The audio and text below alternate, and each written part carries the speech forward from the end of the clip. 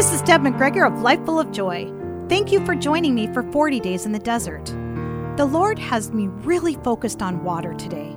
I actually took time to sit and watch waves and flow of the water today. What I was so intrigued about was movement and rhythm. I also noticed how the sun glistened on the water.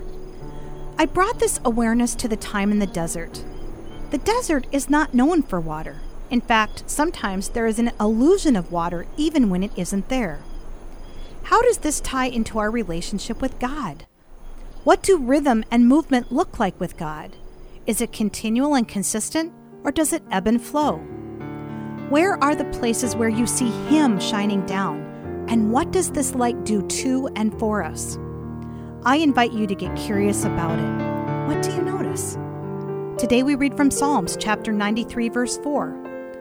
More than the sounds of many waters, than the mighty breakers of the sea, the Lord on high is mighty. Let us pray together. Dear Lord, we want a consistent relationship with you.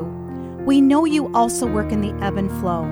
Please continue to keep us moving in the right direction. Thank you, Father, in the name of Jesus Christ.